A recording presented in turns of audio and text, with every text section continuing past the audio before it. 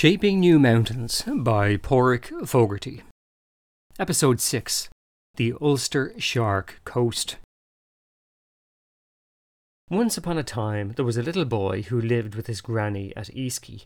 He always went down to feed the fish at the pier. He stole bread from his old grandmother, for which she used to beat him, but still he did steal the bread and feed the fish. One day, in feeding the fish, the sea was very rough, and he fell into it, and all the people on the pier could do nothing to save him. Then, to their great horror, they saw a large shark appearing which seemed to swallow the little boy. But it was not so. He did not swallow the little boy. But, to the great relief of all the people present, the big shark swam to the pier and landed the little boy safely on the step unhurt. Then the little boy ran home rejoicing, and all that was looking on went home very thankful for the boy's deliverance. They also learned a lesson that the great man-eater of the ocean can return thanks for the deeds of kindness. Told by Annie Morrison from County Sligo, from the National Folklore Collection from the 1930s.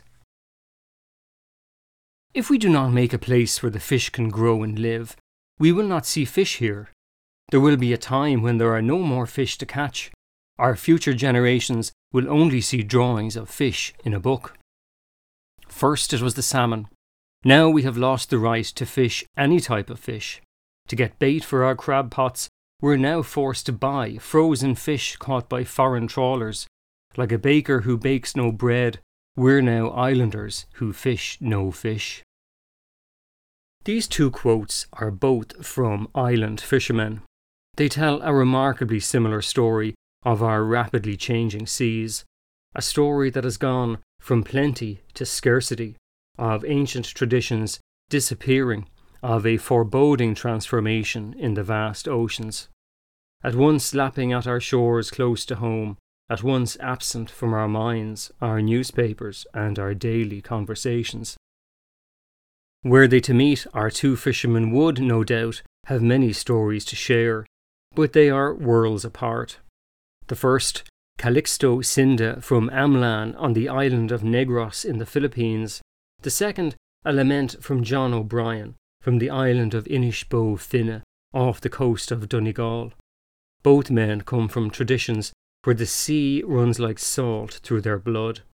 They have seen their way of life vanish before them, the power they once had to make a living taken away from them, transferred to fewer, bigger boats by lobbyists and politicians who see little value in preserving places like Inishbofin. The endings to these stories have not yet been written, but on Negros in the Philippines, the fishing communities are now authors of their own destiny. In 2010, the community of Amlan and the marine ecosystem upon which it depends was on the brink of collapse. Commercial fishing, including the use of poison to catch fish and even dynamite blasting, was damaging the coral reefs despite falling within the Tandayag Marine Sanctuary. The sanctuary is small, only 0.6 square kilometres, and was designated in 1996. But drawing lines on maps without community support does not protect wildlife, something we know from painful experience here in Ireland. But in 2010, an international environmental non-governmental organisation, or ENGO, called RARE, moved in, not to boss the locals around and tell them what they had been doing wrong, but to work with local activists to facilitate better management of the reserve. Local people were employed and government agencies were supportive, but crucially, the local fishers saw they had a problem and could see the benefits of doing things differently. The community helped to design a reserve area where no fishing would take place. This allows space for fish to grow and spawn. The extra fish fry increase populations of fish which spill over into areas where fishing is permitted, and so catches increase.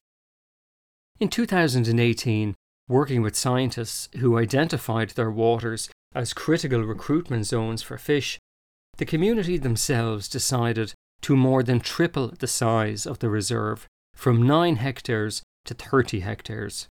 According to one local official, The community is vital to the success of the marine protected area because they are the ones who are there, so they are the managers. Without the community, it would not be successful. In 2019, RARE backed so-called Fish Forever projects in 10 countries, mostly in the tropics, supporting 1 million fishers. Since the marine protected area at Amlan was managed, the amount of sea life has ballooned from a low of 13 metric tons in 2013 to nearly 10 times that, 123 metric tons, in 2016, only 3 years later. The community no longer feels that this is a government programme or an ENGO initiative, but something that is theirs. Vice President of the project, Steve Box, summed it up by saying, "It's not really about the fish, it's about people, coastal communities, and fishing as a livelihood, a job, and a way of life." It's a sentiment that John O'Brien and fishermen on islands around the coast of Donegal might agree with.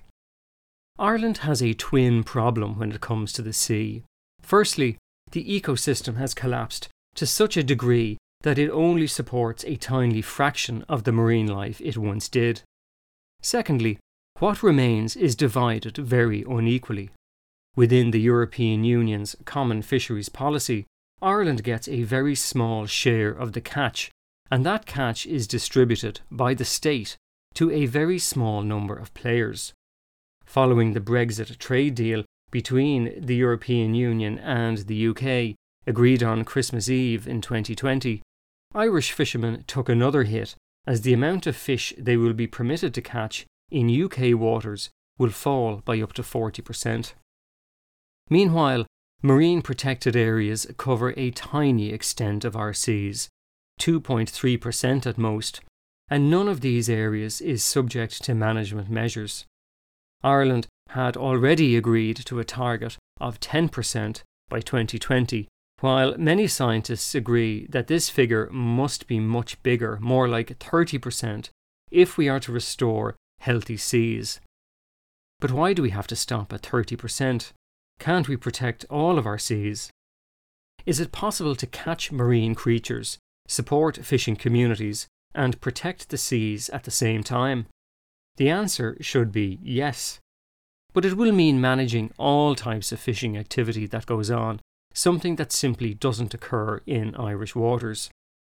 It will mean recognising that some types of fishing, like using super trawlers with nets the size of football stadia, dragging weighted nets across the seafloor, or setting nets for a very long time in areas known to be important for endangered species, are simply too damaging and need to end. It will mean setting limits for everything, not just the bigger boats, but the smaller boats too, and even low-impact activities like sea angling and gathering seaweed. In 2020, new regulations were brought into force by then Agriculture Minister Michael Creed, which prohibited all trawling by boats over 18 metres in length within 6 nautical miles of the coast. It was to have ended the practice of pair trawling for sprat by 2022. Sprat are small fish that can shoal in big numbers and are the food source for everything from whales to seabirds to bigger fish. Pair trawling involves 2 vessels dragging a fine mesh net between them and, with no limit on how much can be caught, in the space of a few days the waters can be sieved clean, particularly in sheltered estuaries where the fish are gathering to spawn. It's something that has been going on for years, even in our marine protected areas such as Kenmare Bay, Donegal Bay and the Shannon Estuary. That much of this fish was being churned up to make fish meal, and so not even earning much for the boat owners, underlined the insanity of this type of fishing. When the consultation on the trawling ban was opened to the public, the Department of Agriculture, Food and the Marine received over 900 submissions. This was more than any response to a consultation from this department in relation to marine matters ever, and small boat fishers, anglers, environmental groups and ordinary citizens were united in supporting the ban. The big fishing industry bodies, the producer organisations, were united in opposition and later took legal action against the move. In October 2020, the High Court upheld their complaint. The pair trawlers were back in cleaning out the estuaries only days later, and the government subsequently took the decision to appeal.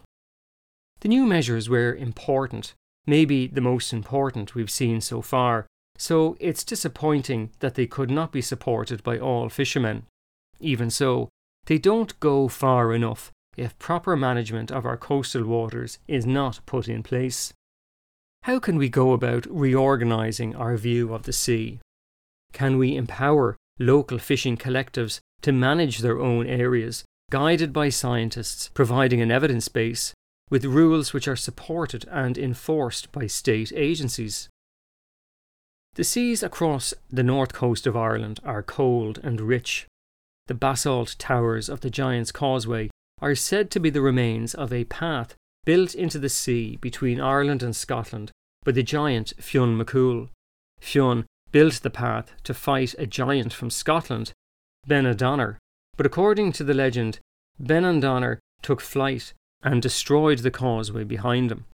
Even today, giants can be found in these waters, but these days they are less likely to be warring with one another. I once saw one while taking a boat to the Blasket Islands in County Kerry on a warm May day some years ago. We hadn't gone to look for basking sharks, but by chance someone spotted the triangular fin slicing through the water and the boat's engine was cut. As the shark approached, we could see its outline in the clear waters below, its cavernous mouth sieving the water for tiny food particles. They're totally harmless, of course, but you could see how earlier generations might have feared them, knowing little of their habits. That we know anything about basking shark biology today is in large thanks to volunteer scientists in the Irish Basking Shark Study Group, who have been tracking and tagging the beasts since 2009. Emmett Johnson founded the organisation with Simon Barrow, known better for his work with the Irish Whale and Dolphin Group, after holding a seminar on the shark in Greencastle, County Donegal. Emmett went on to complete a PhD with Queen's University in Belfast, looking at the shark's movements, behaviour and connectivity in the North East Atlantic. Self-funded or applying for grants here and there, the Irish Basking Shark Study Group now counts 15 scientists from home and abroad. We estimate that up to a quarter of the world's basking sharks are moving through the waters of the North Ulster coast, Emmett tells me. That's a lot of sharks, and it's not only basking sharks that use this productive sea area. It's porbeagles, blue sharks, taupe, minke whales, skates, maybe even angel sharks. The latter is a critically endangered bottom feeder, with an Irish population now likely to be in the teens or low 20s. It's here that the colder, nutrient-rich waters flowing up the Irish Sea meet with the warm Atlantic swells. That triggers the seasonal phytoplankton blooms and creates a flow of energy right through the marine ecosystem, from small fish to sharks and whales and even humans, Emmett tells me. In 2015, the Irish Basking Shark Study Group invited Peter Climley, also known as Dr. Hammerhead, and a world-renowned shark biologist to visit Ireland. In 1999, Climley wrote an article for Scientific American entitled Sharks Beware, in which he raised the alarm about declining shark populations across the world's oceans. Comparing the vilification directed towards sharks following the massive success of Peter Benchley's 1974 novel Jaws, and subsequent film of the same name directed by Steven Spielberg, to the reality of human rapaciousness, he presented a chronicle of decline of a number of species in the northeast Atlantic under the heading Who's Eating Whom? He detailed the collapse of shark fisheries, something in which Irish and European boats participated in Irish waters, including porbeagle sharks, a decline of 97%, between 1964 and 1967, and basking sharks, a decline of 93% from the 1950s to the late 1960s. Clymley spoke to a packed house in Dublin's RDS and later visited Malin Head in Donegal. In global terms, Ireland is not so famous for its terrestrial wildlife, Emmett told me, but Peter Clymley brought home to us what we are known for, being an island in the North Atlantic. It sounds pretty obvious when it's put like that, but the reality is Irish people are not all that engaged with the ocean that's all around us. Irish coastal waters stretch right out into the open ocean off the continental shelf and are some of the best shark habitats in the world, Emmett added. If Irish people know little about the sea around us, even fewer of us are likely to be aware of its importance for sharks. Yet a remarkable 71 species of sharks and rays have been described from our waters. In 2018, researchers from the Marine Institute, based in Oranmore outside Galway, and using roving cameras at depths of 750 metres below the ocean surface, discovered a shark nursery, a vast accumulation of shark egg cases. This was something never before seen in Irish waters, and the researchers speculated that the female blackmouth cat sharks gathered in this spot because it was a healthy coral reef, so providing protection for the young sharks upon hatching out of their leathery cases. That's right, a healthy coral reef, 750 metres under the sea off the coast of Ireland. The oceans are slow to give up their secrets, but when they do, they are mind-blowing. A 2016 report from the National Parks and Wildlife Service highlighted how Irish waters are of key importance to many of these species, hosting critical spawning and/or nursery aggregations. The nursery discovered by the Marine Institute scientists falls within a marine protected area, and so any remaining healthy coral reef is now safe from the bottom trawlers. The government report added that, moreover, these waters are the focus of some of the most intense fishing effort in Europe. As if to underline this point, and also in 2018, the Naval Service detained a Spanish-registered fishing boat off the southwest coast with a ton of shark fins on board.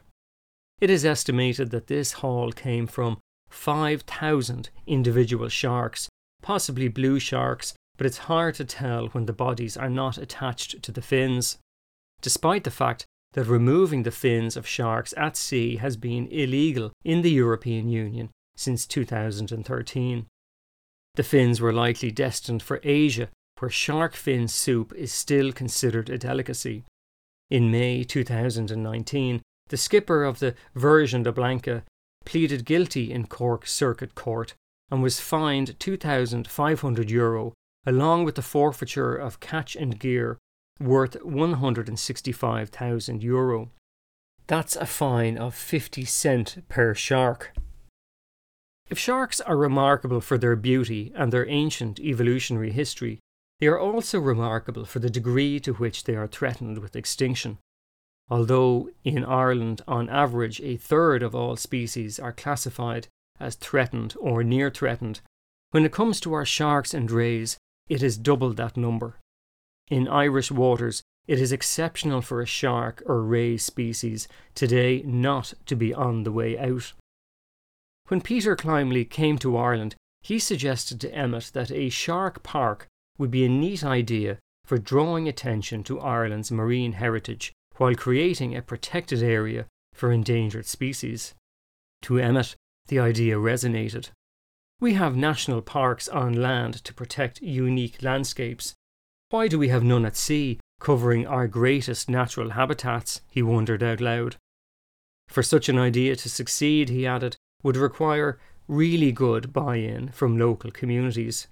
Emmett and his colleagues set about drawing up a proposal for a Malin Head Ocean Centre, National Marine Park and Biosphere Area.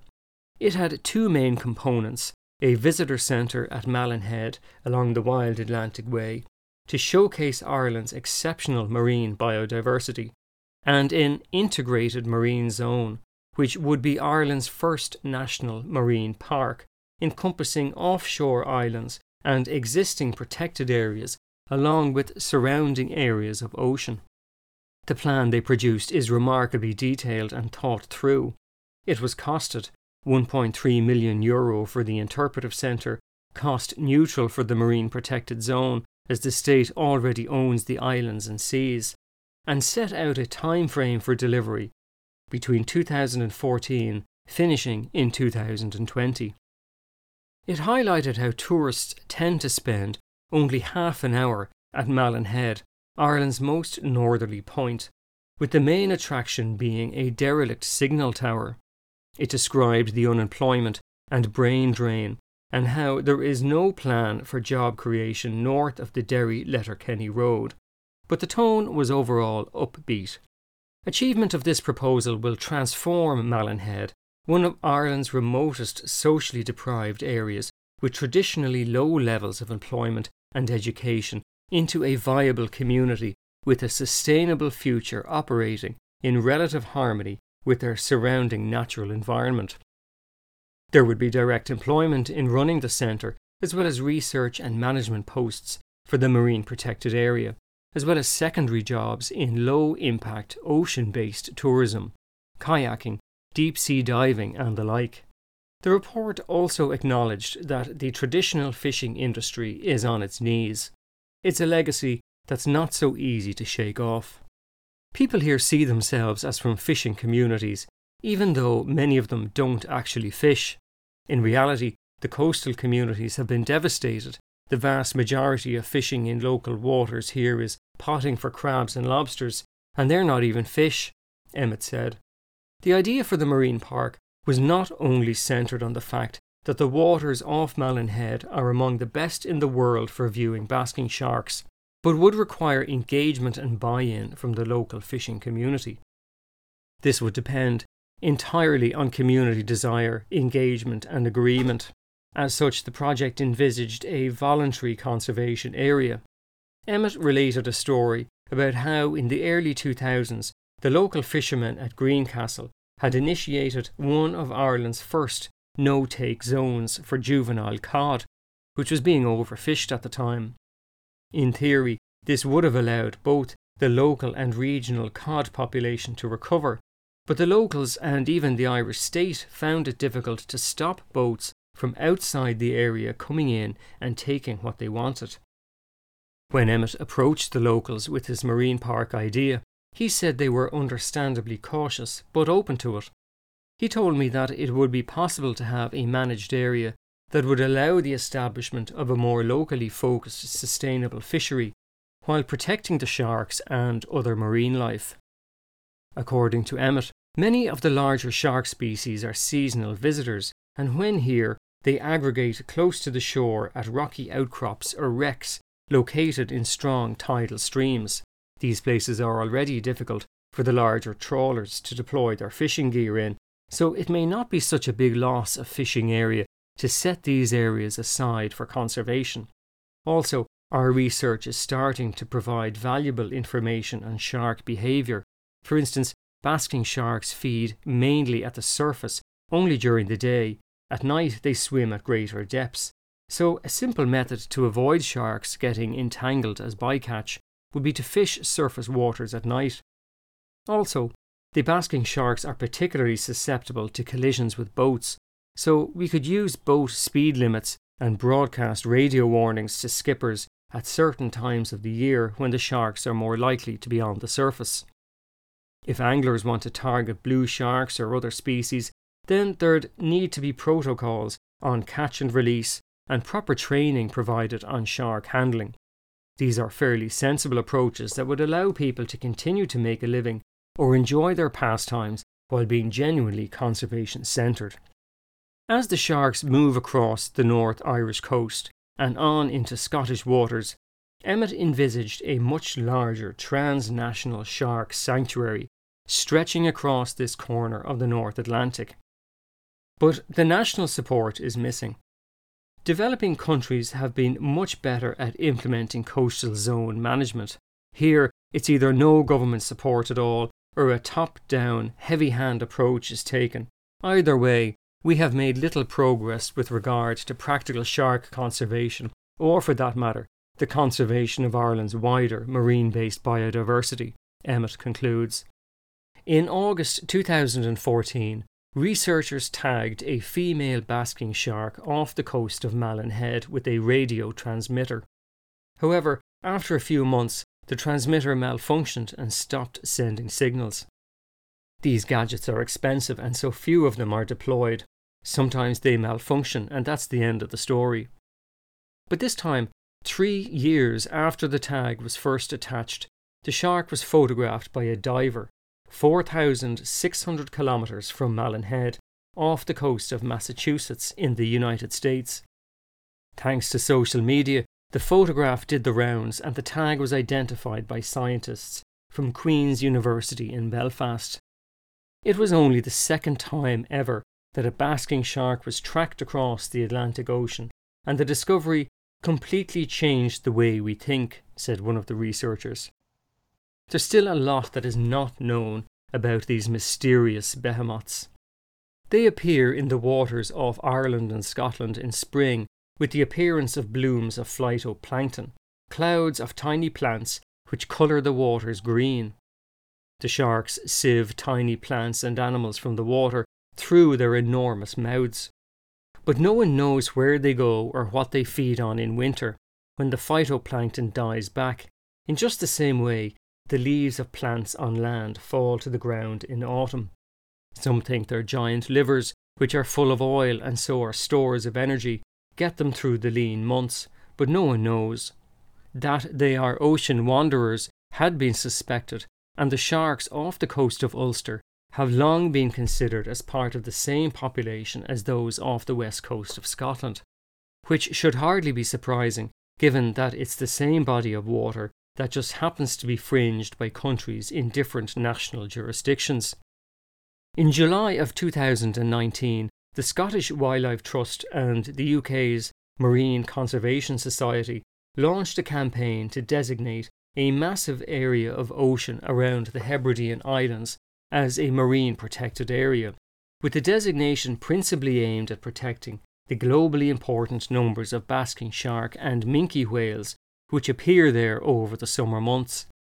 However, while the proposal sounds positive, it was criticised at the time for failing to explain how the MPA designation would actually help to restore the basking shark population, which is now endangered with extinction throughout its global range and decreasing.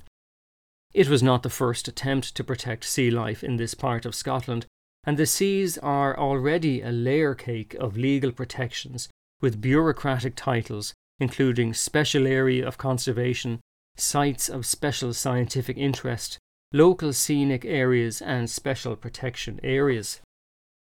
One of these Special Areas of Conservation, or SAC, the Sound of Barra, straddles the waters between the island of Barra, 175 kilometres north of Malin Head, and its larger neighbour to the north, South Uist, along with the smaller Isle of Eriskay.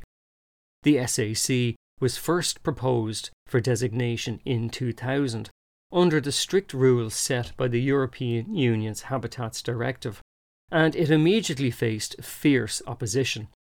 Someone who was on Barra as this drama unfolded was Dr. Ruth Brennan, now a senior research fellow at the Trinity Centre for Environmental Humanities in Trinity College Dublin.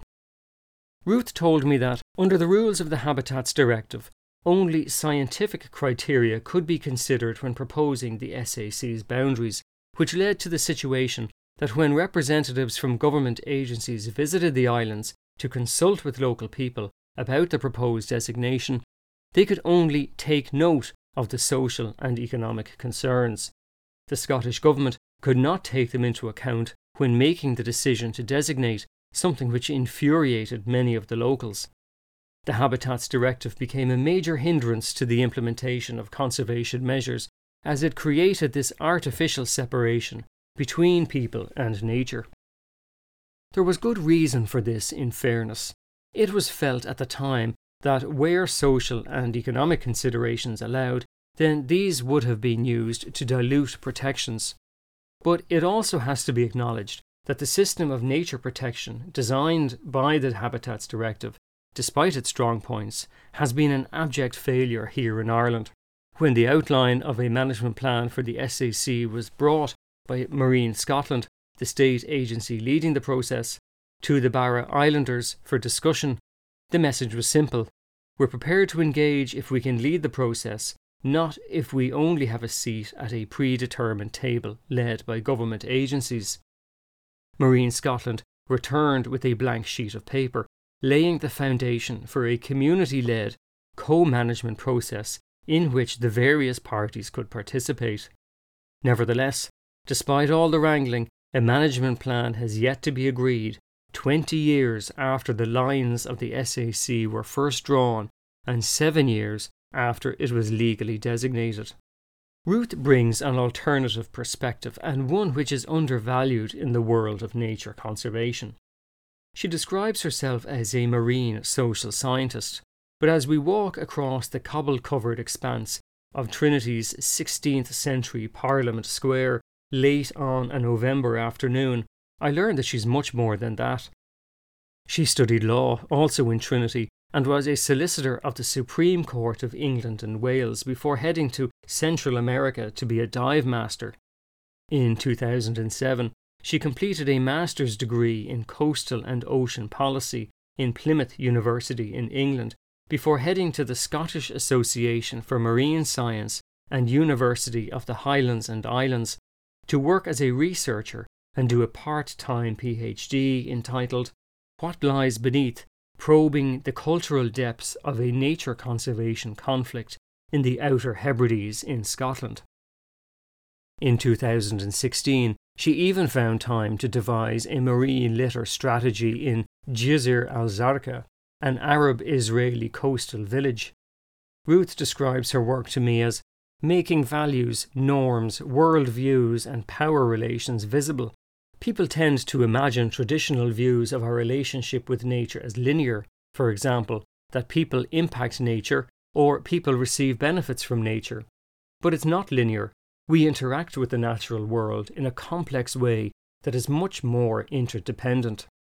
While on the island of Barra, a 5.5-hour ferry journey from the Scottish mainland, she witnessed firsthand the tensions between many of the islanders and their traditional relationship with the sea, and government-led initiatives to promote nature conservation. Scottish Natural Heritage, the agency in Scotland equivalent to Ireland's National Parks and Wildlife Service and known by its acronym SNH, was mockingly referred to by some as See No Humans. Meanwhile, the people of Barra were portrayed in certain media articles as being anti-nature in their opposition to the proposed SAC. My research explored how the highly charged word conservation has different meanings depending on who you're speaking to, says Ruth. Many of the islanders I spoke to perceived the government's understanding of conservation as hands-off, draw a line around, keep out. While to many of the islanders, conservation meant hands-on, live with, use wisely. The islanders have a very long and intimate knowledge of the sea, and when SNH drew the lines around the Sound of Barra SAC, it appeared arbitrary to many islanders, and without recognition of the culture of the area, where people and nature had been intertwined for generations. The policy approach to conservation dictated by the Habitats Directive, which SNH and the Scottish Government were obliged to implement, didn't reflect the lived experiences of many local people, she said. One of the projects Ruth worked on, together with visual artist and filmmaker Stephen Hurrell and members of the Barra community, was an art-science community collaboration called Sea Stories, an online interactive cultural map of the sea around Barra. Sea Stories gathered and recorded some of the names, stories and cultural knowledge of the sea around Barra's shores, which are rich in meaning and intangible heritage. The map explores the intimate relationship between people and place, making visible the rich cultural knowledge that exists in the sea around Barra, You can see it on mappingthesea.net/Barra. This intimate knowledge of places is something which has been lost to a great degree in Ireland. An RTE documentary in 2018 explored the words for place and nature in the Irish language, including the lexicon surrounding seaweed with the abundance of traditional names which, it turns out, are matched closely to the more modern application of scientific taxonomy. Fishermen had names for points in the ocean such as Focus na Dergan, the submerged rock of the sea bream, or Lag na Bodach, a hollow of the codling, which are now all but lost as we've distanced ourselves from the elements and the creatures which inhabit them. Sean McAnsehig, who featured in the programme, spoke of how extreme attention was paid to the subtleties of the landscape. We only have the surface of the tradition remaining today, and especially with the transition that's happened in terms of fishing and farming, you don't have people as active on the land or at sea as they would have been. Nowadays, the lobster fishermen who are doing it commercially, they're using radar to find the fishing grounds. They're not using the old indicators of the place names or even the weather signs. They're using modern technology. And because of that, they don't have the intimacy with every crack and every rock as the lads in the Navogue, the traditional open rowboats, would have had 50 to 60 years ago. Ruth tells me how the connections between science, art and cultural heritage are essential to articulating the complexities of the human-nature relationship. It's a long way from how we currently manage human activities in the sea. Ruth tells me the Our Ocean Wealth Plan, which was produced by the government in 2012 with its pictures of dolphins and coastal scenery, was largely focused on the economic benefits, goods and services provided by the marine environment, to the exclusion of other ways of understanding the sea and human-nature relationships. We have to widen the lens. There is also an issue of social justice. When one way of framing an issue dominates over others, we need to ask, who is being marginalised by this framing and why? Who is influencing and making the decisions, and who do these decisions serve? Ruth's current project is helping to design new ways to manage small-scale fisheries on the Irish Islands in a way that highlights and promotes marine stewardship. To this end, she is working closely with the Irish Islands Marine Resources Organisation, which counts among their members fishing men and women from islands of Cork, Galway, Mayo and Donegal. Ruth says, islanders are trying to challenge the current setup. They may be few in number, but fishing is central to their identity. I ask her if she thinks islanders are willing to engage with the process to create marine protected areas. Oh yes, she replies, but they probably won't do it as an Irish Wildlife Trust project, referring to the organisation I work for. They've been working on their own MPA project for years, so it's far more likely that they would do it as an islands project. They'll do it if they can own it. Talk of no-take zones where all extractive activity is prohibited would probably be a no-no for them. Coastal communities need to be in the driving seat, she says. I agree with Ruth that the islanders must feel a sense of ownership over the MPA process if it is to work. But I also feel we need to have no-take zones, if only so we can see what the sea would look like were all commercial activity to cease. There is also good evidence to show that no-take zones can benefit fishing communities as fish and crustaceans multiply and spill over into areas where fishing is allowed. The fishing industry is currently a mess. Despite promises of reform, overfishing remains a prevalent feature of commercial exploitation of many fish species. While the awful impacts of plastic in the oceans have exploded in the public consciousness, the fishing industry remains by far the greatest impact on marine ecosystems. Even where plastic is concerned, a study by environmental campaigners Greenpeace found that the fishing industry is responsible for most plastic litter at sea, with 640,000 tonnes of nets, pots, traps and ropes dumped every year. Because this stuff is designed to catch and kill marine life, referred to as ghost gear when it has been discarded, its effects are far more deadly than the straws and the lids of disposable coffee cups, which rarely make it to the sea in any case. Although the European Union will say that it has a strict system of regulation when it comes to commercial fishing, with its quotas and total allowable catches, in fact there is virtually no supervision of this system.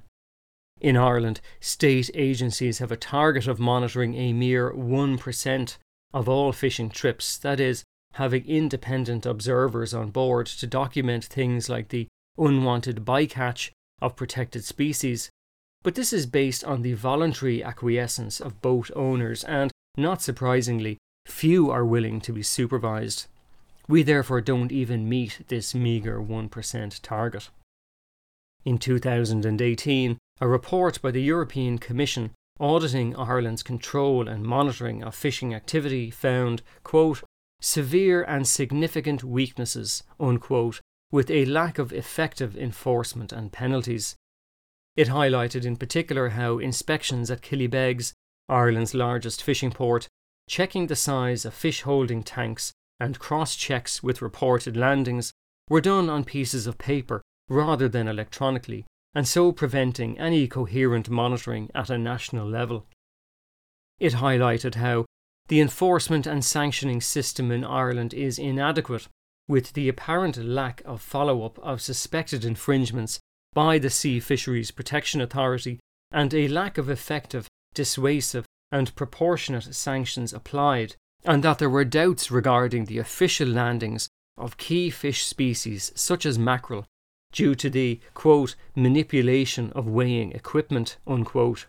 Back in 2013, following a massive public campaign led by celebrity chef Hugh Fearnley-Whittingstall, the European Union was set to ban the practice of dumping dead or unwanted marine life overboard, an appallingly wasteful practice. But a compromise was agreed that this would only apply to commercially valuable species, leaving everyone to figure out how these species would be separated from the massive biology scraped off the sea floor and dumped on a ship's deck.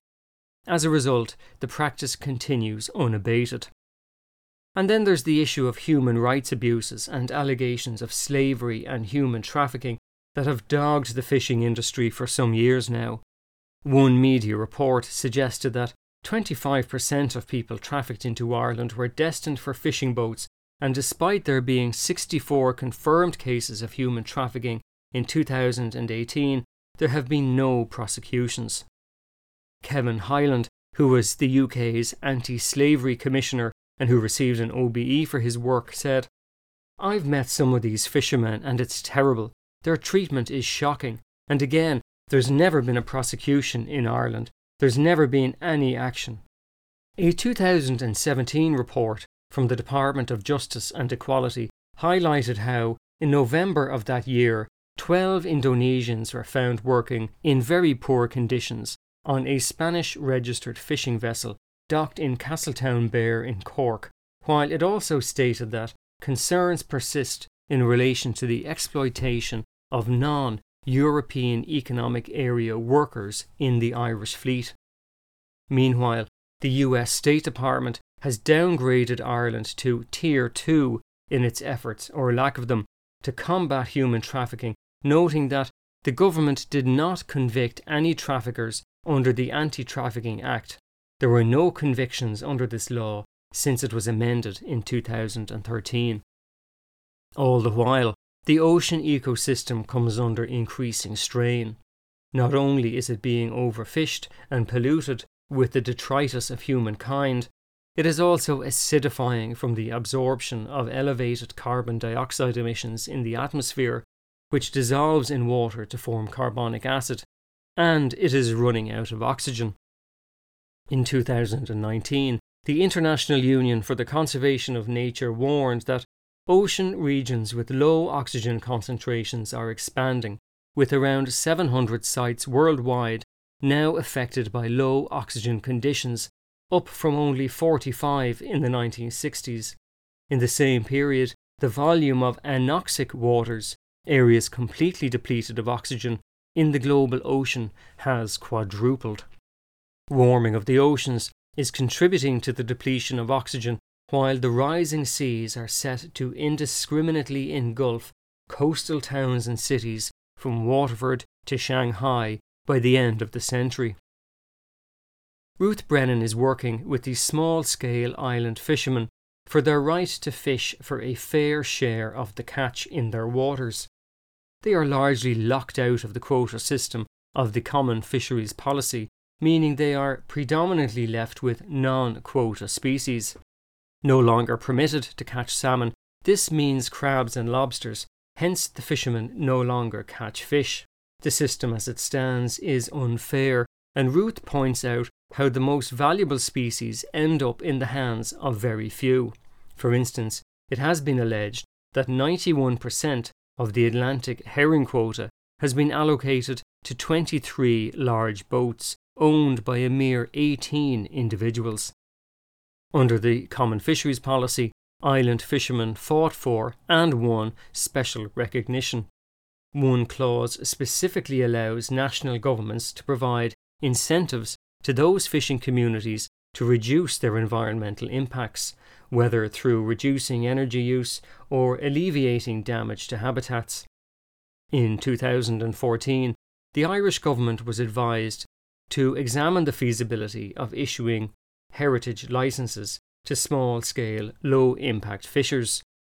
On foot of this, the Island Fisheries Heritage Licence Bill was brought before the Dáil in 2017, seeking a pretty modest 1% of annual fishing quota for species such as mackerel, which was worth over €200 million to Irish super trawlers in 2019.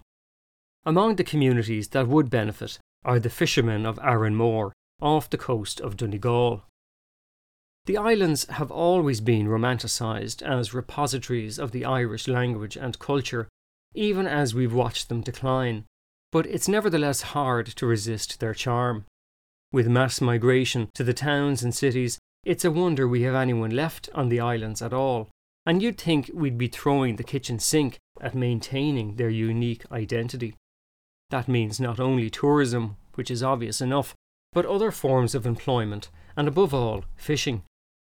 I have visited many of the Irish islands over the years, but until I stepped off the ferry from Burton Port in late July of 2019, I had never been to Arranmore. The day before, I had addressed the McGill Summer School in Glenties, a festival of mostly political thought which has been running since the early 1980s, and I had spoken to the audience about our extinction crises. It seemed like an apt location to be driving the message home. The emptying of the oceans and the inequality driven by global commodity markets have been most apparent in coastal communities like those on Arranmore. In 1898, it had 60 boats fishing for herring from its harbour, while harvesting kelp was a significant occupation. There were no fewer than 4 herring curing stations on the island at that time, as well as lucrative salmon fishing. Today, there are 15 small boats, mostly potting for crustaceans. I get a coffee in the cafe in Burton Port while I wait for the ferry. The building is new, but there are sepia photos on the walls showing women sorting through great heaps of herring, a scene of bygone days. It's a short crossing to the island. The ferry has colourful paintings of sea life on the walls of the small waiting room, but it's too nice a day to be inside. From the deck, a seal eyeballs me as we leave the harbour, and a little further out, a dolphin briefly breaks the surface, slowly arcing its back before disappearing under the swell. Seamus Bonner meets me off the ferry with a smile and a handshake and brings me to the island's newly opened innovation centre, a stone's throw from the harbour. Telecoms Company 3 have recently installed super-fast broadband as well as enhanced 4G wireless internet. The company is promoting new technologies which includes not only fast internet for all the islanders, but the Internet of Things, sensors on buoys so fishermen can more easily locate their pots at sea, as well as monitoring water quality in holding tanks for crabs to ensure they are maintained in optimal condition before sale. It's a forward-looking project for an island which has suffered from emigration and decline for many decades. Nevertheless, I find an island that is full of young people staying for a few weeks to improve their Irish. Aranmore is a Gaeltacht destination, as well as a group of radio enthusiasts gathered at the far end of the island around a cluster of antennae leaning into the Atlantic Ocean. Aranmore is twinned with Beaver Island in the United States, and at its northwestern end there's a roadside statue of the Blessed Virgin Mary overlooking a pond with a stone circle flanked by an otter and a beaver. A sign pointing west indicates 2,750 miles to the Great Lakes. Seamus is bringing me on a drive around the island and explains that many of those who emigrated from Aranmore found themselves on Beaver Island, which sits at the northern end of Lake Michigan, near the US-Canadian border. Beaver Island's main thoroughfare is called Donegal Bay Road, in recognition of the historical connections. Nearby, choughs, a type of coastal crow with jet black plumage and a scarlet scimitar-shaped bill, alight on the short turf. The cliffs here form a protected area for them, along with other seabirds. We see a raven ride an updraft, hovering motionless as it stares down at the choppy waves. The vastness of the ocean lies at our feet. I joke with Seamus that he could push me off and no one would know to look for me here. Seamus is the secretary of Aranmore Island Community Council, but fishing is in his blood. My family has been living on the island since at least the 1800s, he tells me. We were involved with mixed farming, but mostly fishing. It was seasonal. There'd be herring in October, followed by crabs over the winter, then mackerel, as well as salmon. Growing up, everybody was involved, but industrial fishing has changed everything. It's been a slow decline, but the loss of the salmon in the late 2000s was an especially hard blow, he says. He has been lobbying national politicians to promote the Island Fisheries Bill, which he says would allow access to fishing quotas to be divided amongst the islands every year, enabling seasonal fisheries around the islands. He tells me that small boats in Ireland of less than 12 metres in length make up 86% of the fleet, yet we only get 0.85% of the quota. How is that fair? But they met with opposition from the government at the time, which used a spurious money message to prevent the bill progressing. Seamus is scathing of the inertia in the civil service and the lengths the state will go to in preventing equitable access to fishing quotas. He points to the hundreds of tons of fish which are caught in super trawlers in a single pass. Sometimes these fish are not even caught for human consumption, but are ground down into fish meal or go for pet food. He notes that EU rules allow for special support to be given to island and rural communities, but the Irish government hasn't followed through. But while Seamus is wistful, he's also imagining how things can be different. These days it's very hard to eat locally caught fish, he says. We want to develop a system that puts the fishermen more in control of their earnings by catching fish on demand for sale directly to local restaurants, where we can capture a premium price. And we're working on developing technologies such as phone-based apps that link the fish all the way through to the customer. People will see where their money is going. Seamus and some of the island fishermen made a trip to Galicia in northwestern Spain to see how managed areas for fishing work in practice. It involves scientists and government agencies supporting fishermen in setting limits to how much fish is caught. It's a system that benefits the environment as well as providing better, more stable incomes for the fishermen. We saw there that it's not all confrontation, but enforcement is key, he says. It sounds a lot like a marine protected area, and I asked Seamus, does he see a role for fishermen in protecting marine life here in Donegal? There is nervousness here about MPAs, he replies. No-take zones would wipe out fishing communities. We feel we have to be part of the management. I ask him about seals, as calls for a cull are an ongoing feature in the fishing press. He smiles back at me. Seals are small-scale fishermen, just like us. We're happy to share the sea with them. There should be plenty to go around. I've brought my bike, and after leaving Seamus, I cycle around the island. I underestimate how steep the climb is to the northern side, pumping sweat in a low gear as I again pass the lake with the stone beaver and otter, before hurtling down the unswerving, potholed road that leads to the lighthouse. On the return leg, I'm halfway back to the harbour, enjoying the breeze and the views to the Donegal mainland as I roll down the hill, when I realise I've lost my car keys, so I have to stop and labour up the hill again, now in a nervous sweat that I won't find the keys and I'll be goosed. Thankfully I find them in a spot near the road where I had earlier tumbled off the bike on the slippery grass. Evidently the keys had fallen out of a side pocket. Now I'm looking at the time and realising I have to hurry back to catch the ferry.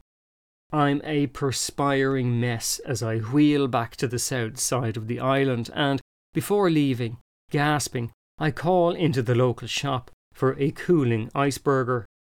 The teenagers are eyeing me, wondering if they need to be concerned. I regain my composure, and while I'm there I pick up a bag of locally harvested dulse, a seaweed. It's been harvested on Arranmore and coastal areas like it for centuries, probably millennia. It's a little salty as a snack, but I later discover it's phenomenal when steeped in steaming vegetable stock and poured over ramen noodles. If nothing else, a visit to the islands is always an adventure. What does the future hold for island and coastal communities like Arranmore? Are they destined to decline remorselessly, to be abandoned like so many islands before them? Will a combination of fiercer winter storms and dwindling sea life leave summer tourism as the only source of economic life?